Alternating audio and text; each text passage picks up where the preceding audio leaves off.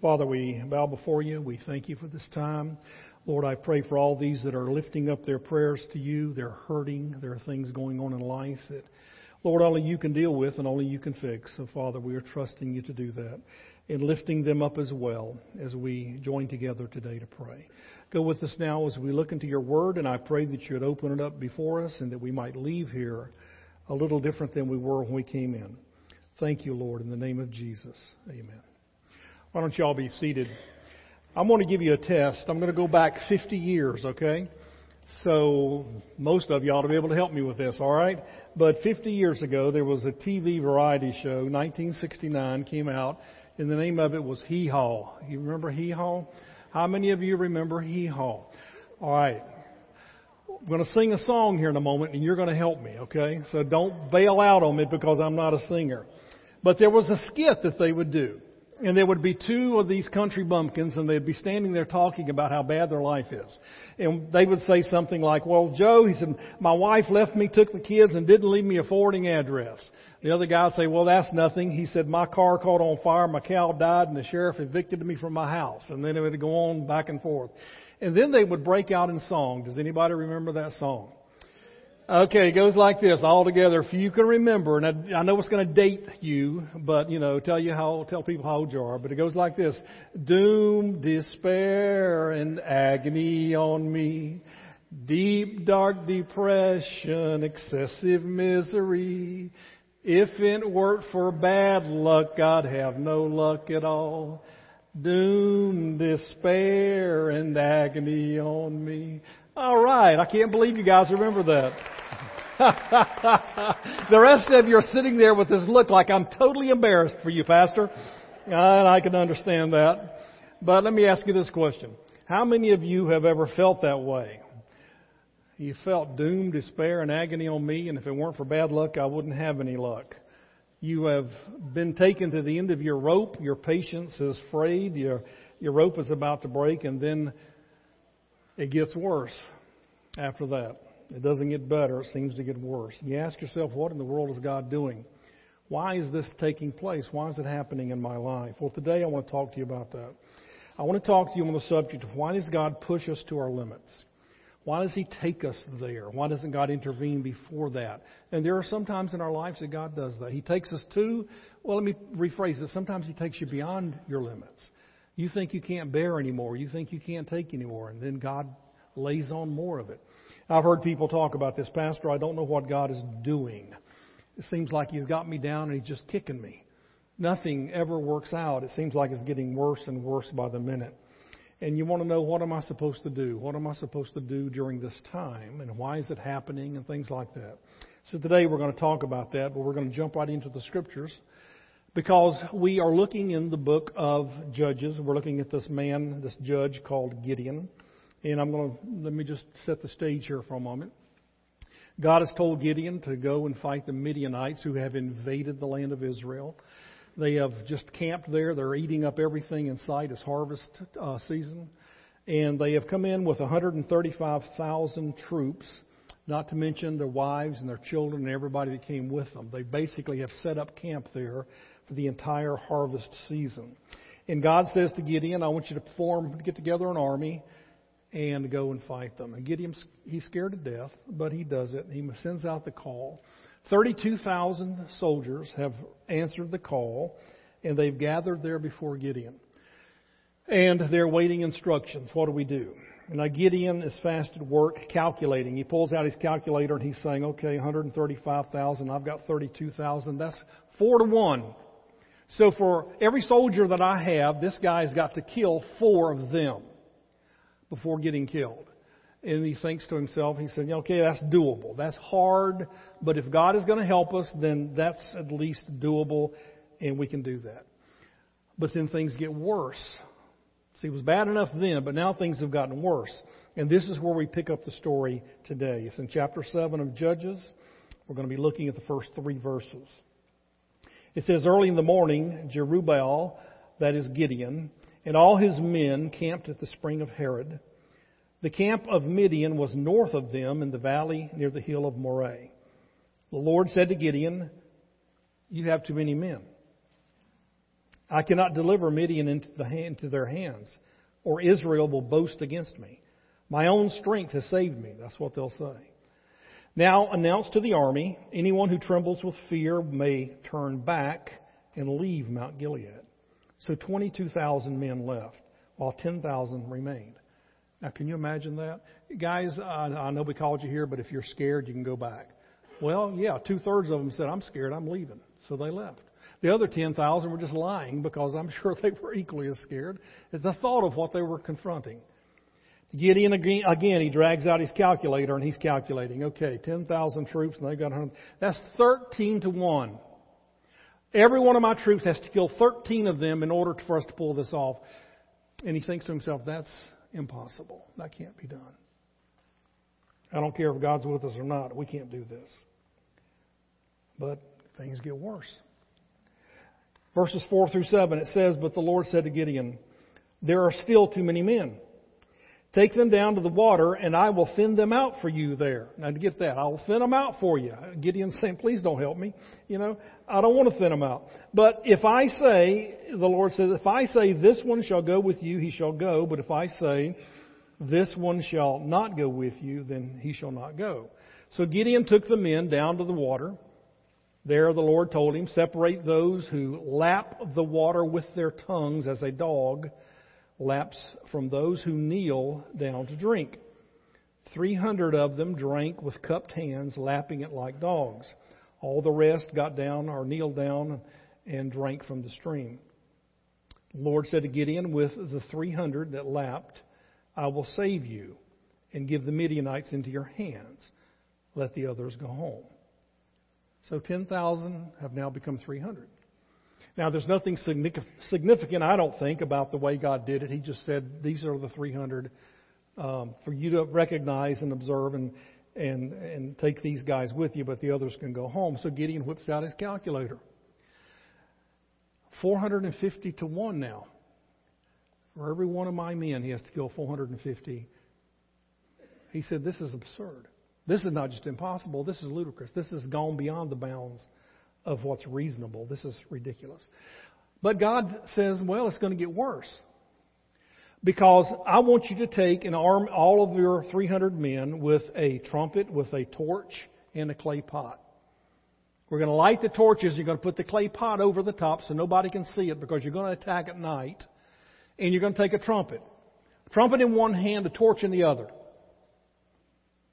Where's my weapon? Well, you can strap it on or leave it at home. I don't really care because you're not going to need it. Gideon saying, my gosh, what are you doing? What are you doing? I can't imagine what's going through his mind. But at this point, I at least want to introduce the question. Why does God do things like that? Why does God take you and put you in a terrible situation and then make it worse? Why does God put you in a terrible situation and make it impossible, and then from there make it ridiculous? Why does He do that? Whatever it is going on in your life, you think to yourself, well, this is bad enough, but then things seem to get worse, and the harder you pray, the worse it gets. I've had people say, Pastor, pray for me. And I'll pray and things get worse. I prayed for John Billings that his heart would get well and God would heal him, and he had bypass. He accuses me of my prayers not working.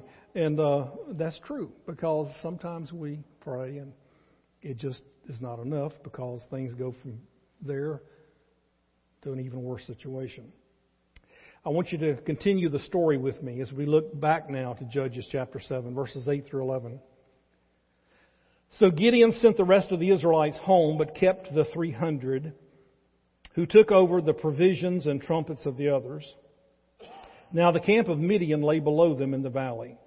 And during that night, the Lord said to Gideon, get up, go down against the camp, because I'm going to give it into your hands. Now Gideon's horrified. This is why God says what He says in the next verse.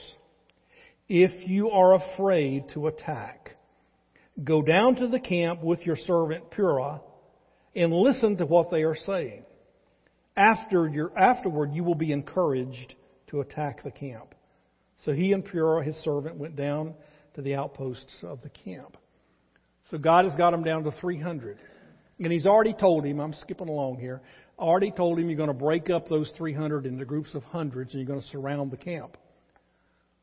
You look out, now they're up in the hill country, the mountains, looking down into the valley, and all they can see as they look out into that valley are the little torches and campfires along the way that are out there.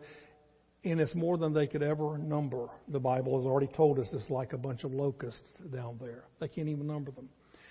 And you're to take your 300 men, split them up now, and go down there. But Gideon, if you're still afraid, now gosh, what kind of question is that? If you're still afraid, then you go down just by yourself and hide behind the rocks down there close to the camp and just listen, okay? Because I'm going to encourage you with what you hear.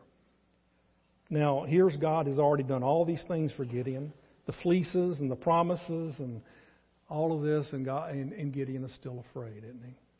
Well, just like you and me, terrible things happen in our lives, and it seems like one thing after another.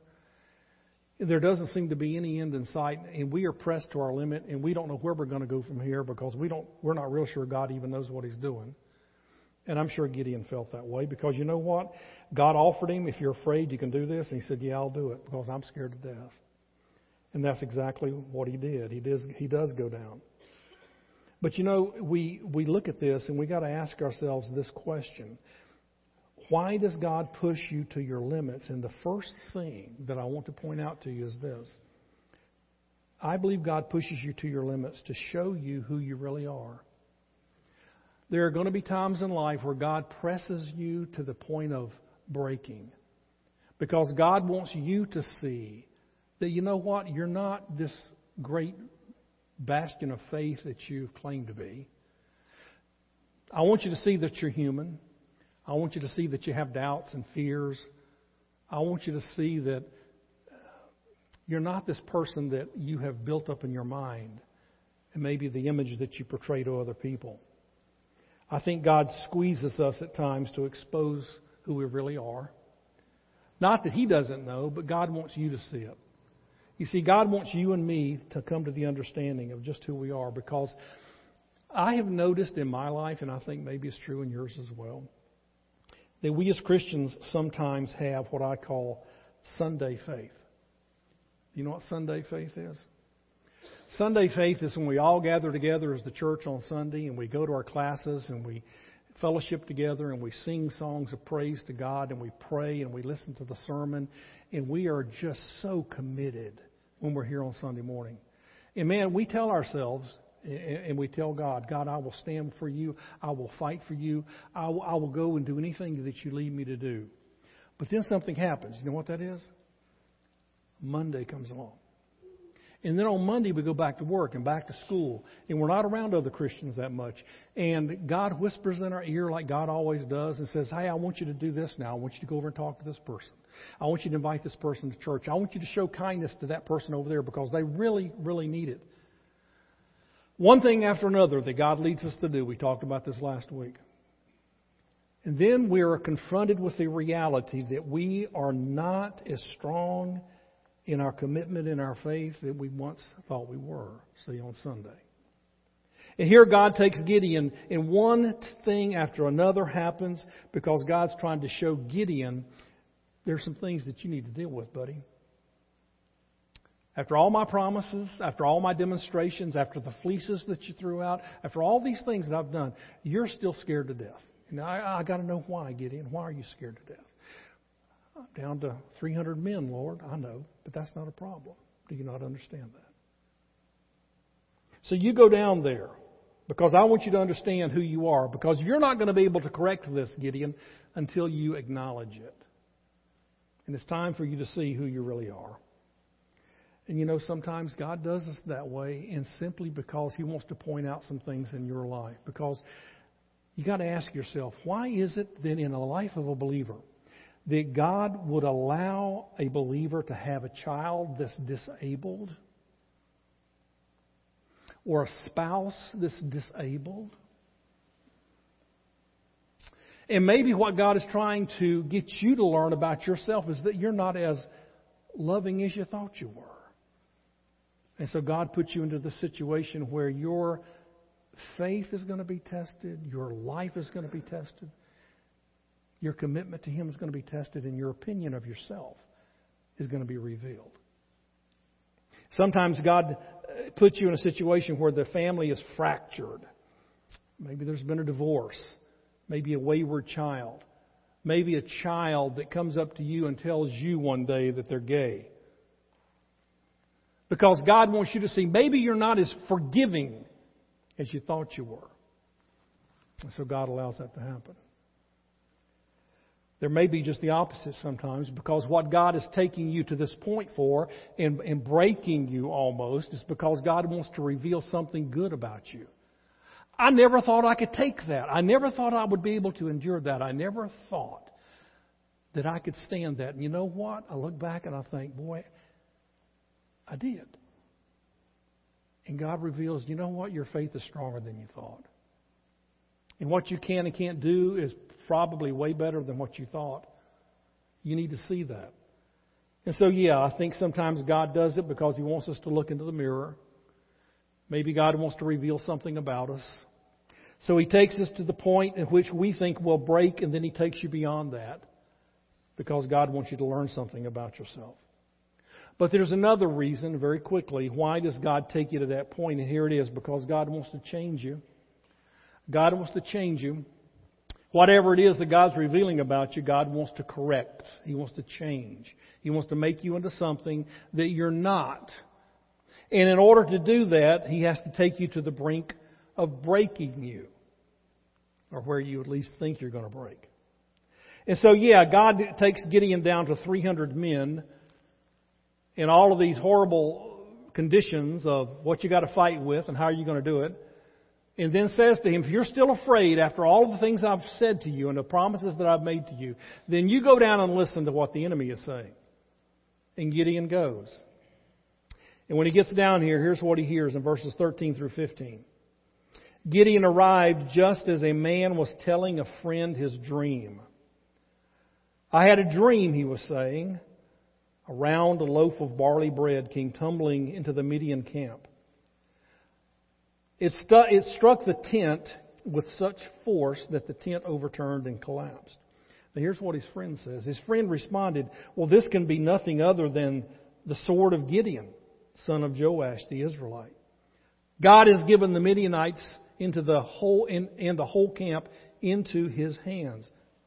When Gideon heard the dream and its interpretation, he bowed down and worshipped. He returned to the camp of Israel and called out, get up! The Lord has given the Midianite camp into your hands. Now, this raises several questions for me. Here these guys, these Midianites, the enemy, they knew who Gideon was. They knew that he had raised an army. And they have a dream, and God interprets it for them and gives them the interpretation for Gideon's benefit, if nothing else, so that Gideon could know. And then my question as I look at this is, what in the world happened to Gideon? When he heard the interpretation of the dream, he has changed completely. The Bible says that he bowed down there behind the rocks, as he's hiding out and listening. He bowed down and he worshipped. And all of a sudden, Gideon has had what I refer to often as a light bulb moment. Because something happened to Gideon that all of a sudden he believed what God had said. When he heard these men, these enemies, and understood that they are afraid of him. They are afraid of his God. All of a sudden he just bowed down and he worshipped. Now what's going on with that? I believe that Gideon is probably confessing to God his sin. And saying, God, please forgive me. I don't believe. I haven't. And I have been afraid, and I have doubted you, and I have called you names and thought you were crazy and questioned your judgment and said you don't love me. All the things that you and I say, if we're honest. He said, that's what I've done. He said, but let me tell you something. In this moment, I understand. The bulb has come on for me. And I understand that what you have told me is true, and you're going to give this enemy into my hands. And when he goes back into his camp, he basically says to these men, get up, guys, because the battle has already been won. The battle has already been won. Notice what he says at the end of that verse, in verse 16 or 15. He says, the Lord has given the Midianite camp into your hands already. It's already done. It's past tense. It's already happened. We just got to go down there, like God said, and just claim it. Because God has already fought this battle and it's over with. These guys know it in their hearts. And it's time for us to step up and believe. And to believe what God has said. There's a passage in Ephesians in which Paul is dealing with the Ephesian church. And he's trying to convey to these people the reality of God's love for them and what's going to happen in the future and how God is going to take care of them. And no matter what they're facing, because they were going through a horrible time of torment and persecution. He makes this statement, and listen to it very carefully, in Ephesians chapter 2, verse 6. He says to them, and God raised us up with Christ and seated us with Him in the heavenly realms in Christ Jesus. Now notice the verbs. They're all past tense. God raised us up, meaning we're resurrected. God has already seated us with Him in heaven. And Paul's, he's still alive when he says this. And he's trying to get these Ephesians to understand something. You're scared to death. You've been pushed to your limits. You've gone through pure hell here on earth. And you're dying. But you need to understand something. The battle's been won already. All you got to do is go out there and claim it. All you got to do is trust Him and move on. Rather than sitting there cowering in fear. And many of the believers there in that first century, their lives changed.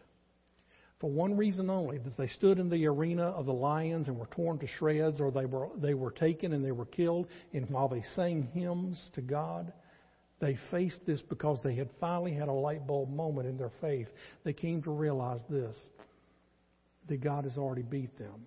This battle is over.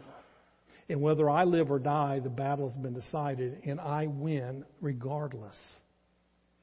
And guys, this is, I think, the conclusion that Gideon finally had to come to. That God has told me this, I'm going to trust Him, and I'm going to move out in faith, and I'm going to respond. And if God lets me die, I still win. I still win. So in faith, I'm going to go down with my 300 men. And I'm going to confront this enemy, as bad as it is, because I believe in that moment that God is going to do what God said He would do. And if God doesn't, then I trust Him anyway, and I'll die there with Him on that battlefield. I think that God has to take us to the limits in order to squeeze out sometimes the things that are really there in order to change us. And we sit back and say, well, God wouldn't do that to His people. Well, you know He would, because you've gone through it. How many of you at times in your lives have faced situations where you have been taken beyond what you thought you could bear? And all you did was question God. You didn't tell anybody, but deep down in your heart you questioned God. You accused God. Man, you threatened God. You told God. We've all been there. And we know that the ugliness is there. The lack of faith, the worry, the bitterness, the doubt. All of it's there.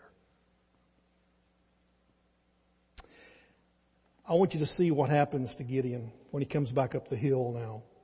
I want you to look with me in verses 17 through 18. Here's what happens. It says, he says to these men now, his 300, watch me, he told them, follow my lead.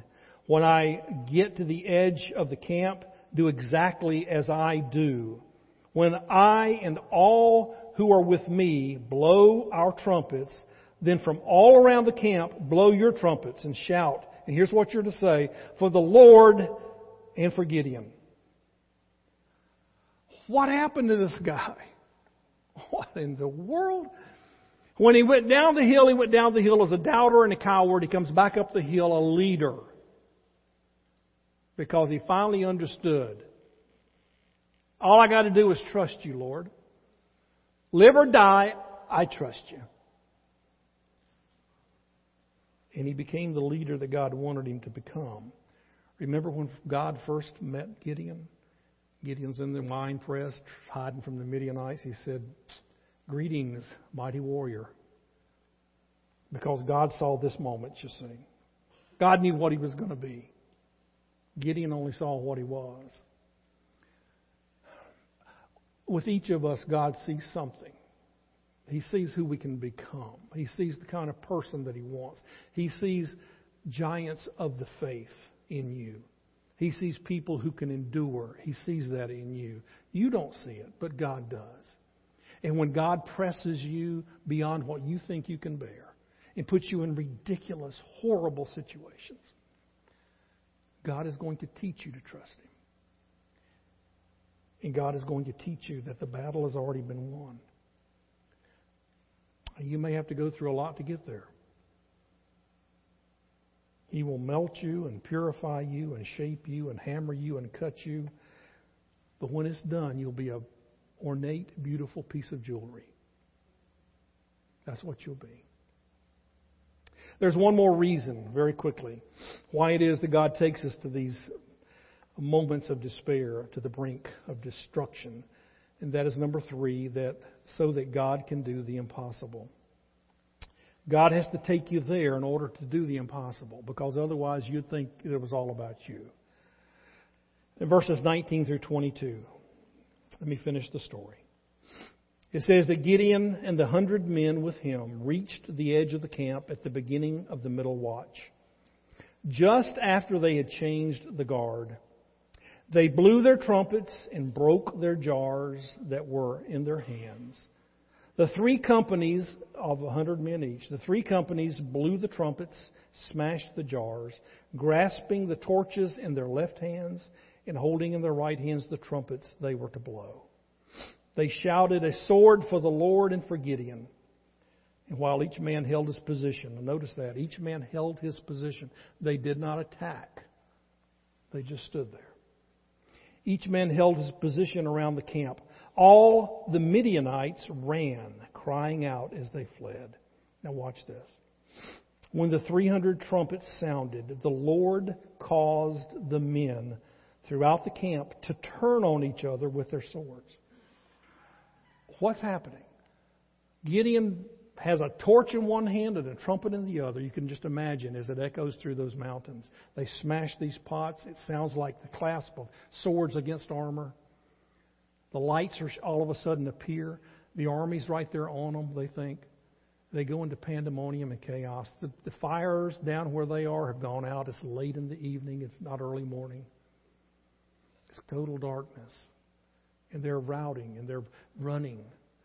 And they feel somebody beside them and they swing with their swords. And they fight each other unknowing. And they begin to kill each other.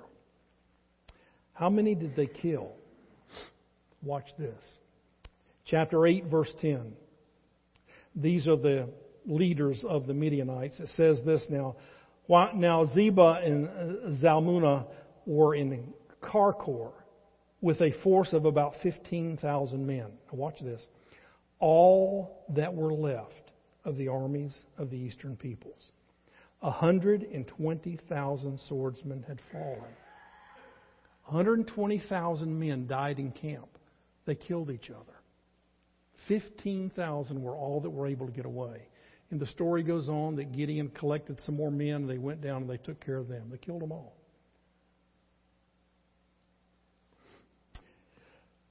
God can't do the impossible until the situation becomes hopeless.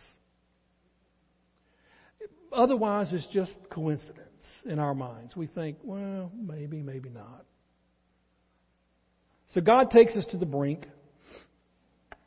We think we can't endure anymore, and God brings us to that point, and then God does something that's impossible.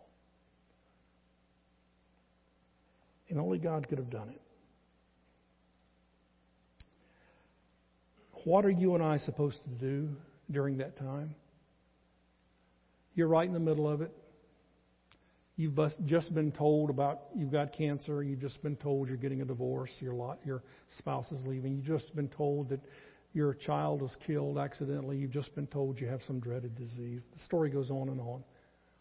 Because for each one of us it'll be different, but the result is the same. We are pressed to the point of thinking we're going to break. What am I supposed to do during that time? Let me show you. It's in the New Testament.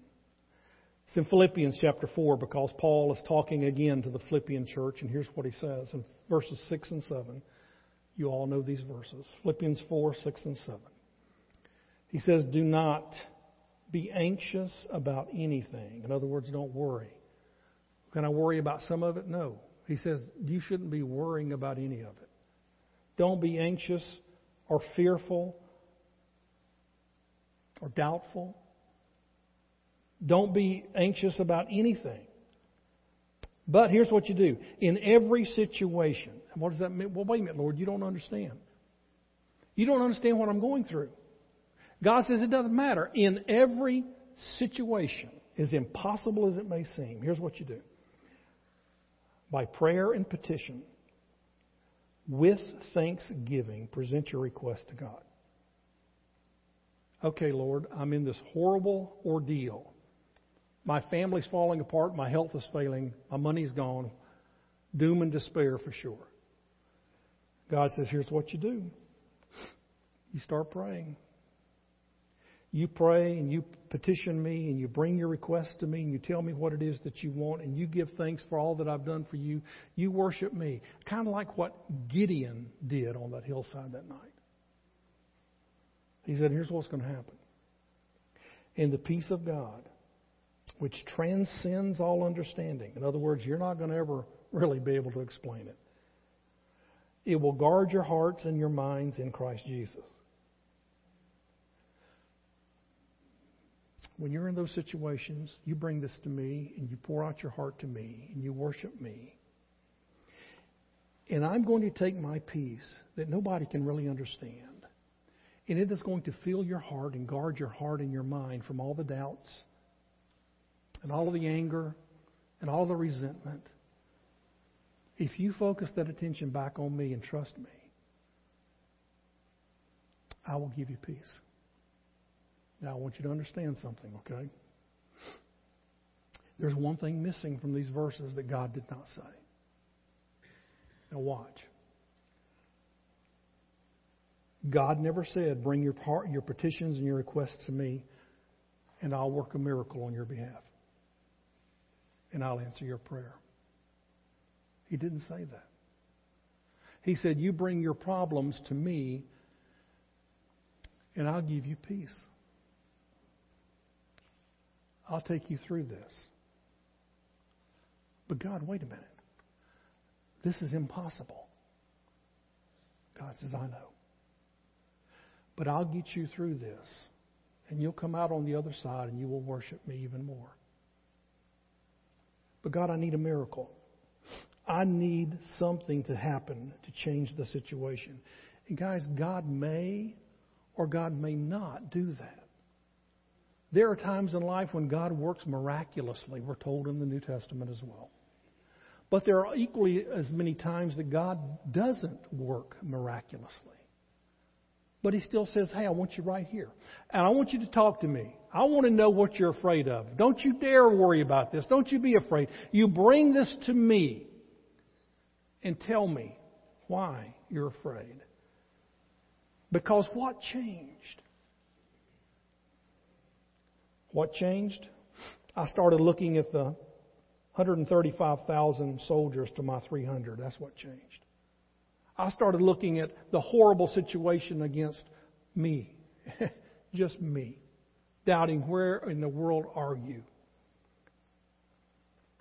And God said, don't you understand? You've already won. You've already won. But God, what if I die? What if my wife dies or my kids die? Oh God, what if the most horrible thing that I could possibly think of, what if it comes true? God said, you've already won. Sometimes we look at life and we think to ourselves, the most horrible thing that I can possibly imagine. What if God lets that happen? Somehow God must not love me. And God says, don't you understand? I love you. And I have my reasons for taking you through this, and it may be more than you think you can bear, but I've told you already, I will not let that happen. You'll never have to face more than you can bear. But I'll take you through it. And then you'll learn who I really am. Then you learn. I don't know. I can't tell you. I don't have an answer for why things are happening in your life the way they are. Nobody does. But I can tell you from Scripture that God may work a miracle and change the circumstances. And if He does, we praise God together. But if He doesn't, God says this to you, I'm going to take you through this because you're my child and you're already a winner. You've already won. The battle's over. Just let me do my thing. Let me show you what I can do on your behalf. You and I are going to have to come to grips with that, and you and I are going to have to really do some soul searching, and you and I are going to have to confess like Gideon did. Lord, I may just be I have Sunday faith. God, help me to have stronger faith. Help me to have stronger faith. And help me to trust you. Because right now, I've got to be honest with you, I don't. That's where you need to be. Be honest. Be honest. And let God take you through this. Because God wants you to understand that because of your faith in Him and being in Christ, notice in just verses, put them back up there for me, Philippians 4, 6 through 7. Look at verse 7. It says that He will guard your hearts and your minds in Christ Jesus. Because you are in Him as a believer, I've already won. Because you are in Him by faith, it's already over. All you got to do is trust me and walk with me, and you will have peace. I promise you. I will give it to you, and you'll be able to endure this. And you'll look back someday, and you'll think to yourself, how did I ever come through that? God says, I did it. That was the plan all along. I never meant for you to. I did it. That's God's promise. If you're here this morning and you've never put your faith in Jesus Christ, let me read you this one last verse and then we're going to call it a day. It's in Ephesians chapter 2. It's these two verses 8 and 9. Here's what it says. For it is by grace you have been saved, and this is not from yourselves, it is the gift of God. It is not by works so that no one can boast. You've been saved by faith, is what it says. I left that part out. But you have been saved by faith. It is not of yourselves. It is the gift of God. It is not by works. Nobody can boast. If you're here this morning and you have doubts about your salvation, if you have doubts about God's love for you, understand that Jesus Christ went to the cross and He died for you. And God the Father laid upon Him all of your sins from the time you're born to the time you die. It's all paid for. He's waiting for you to understand that, and He's waiting for you to believe it. This is why it says over 150 times in the New Testament that you're saved by faith or belief. That's how you're saved. It's not by your goodness, because we're not good people by nature. But the grace of God tells us that He saved us because we put our faith in Him. We turned to Him and we believed it. And God says to you and me, because we believe it, you've already won. You're an overcomer. This world can't hurt you. It may damage you, but it can't hurt you. And someday you'll be with me in heaven. That's God's promise.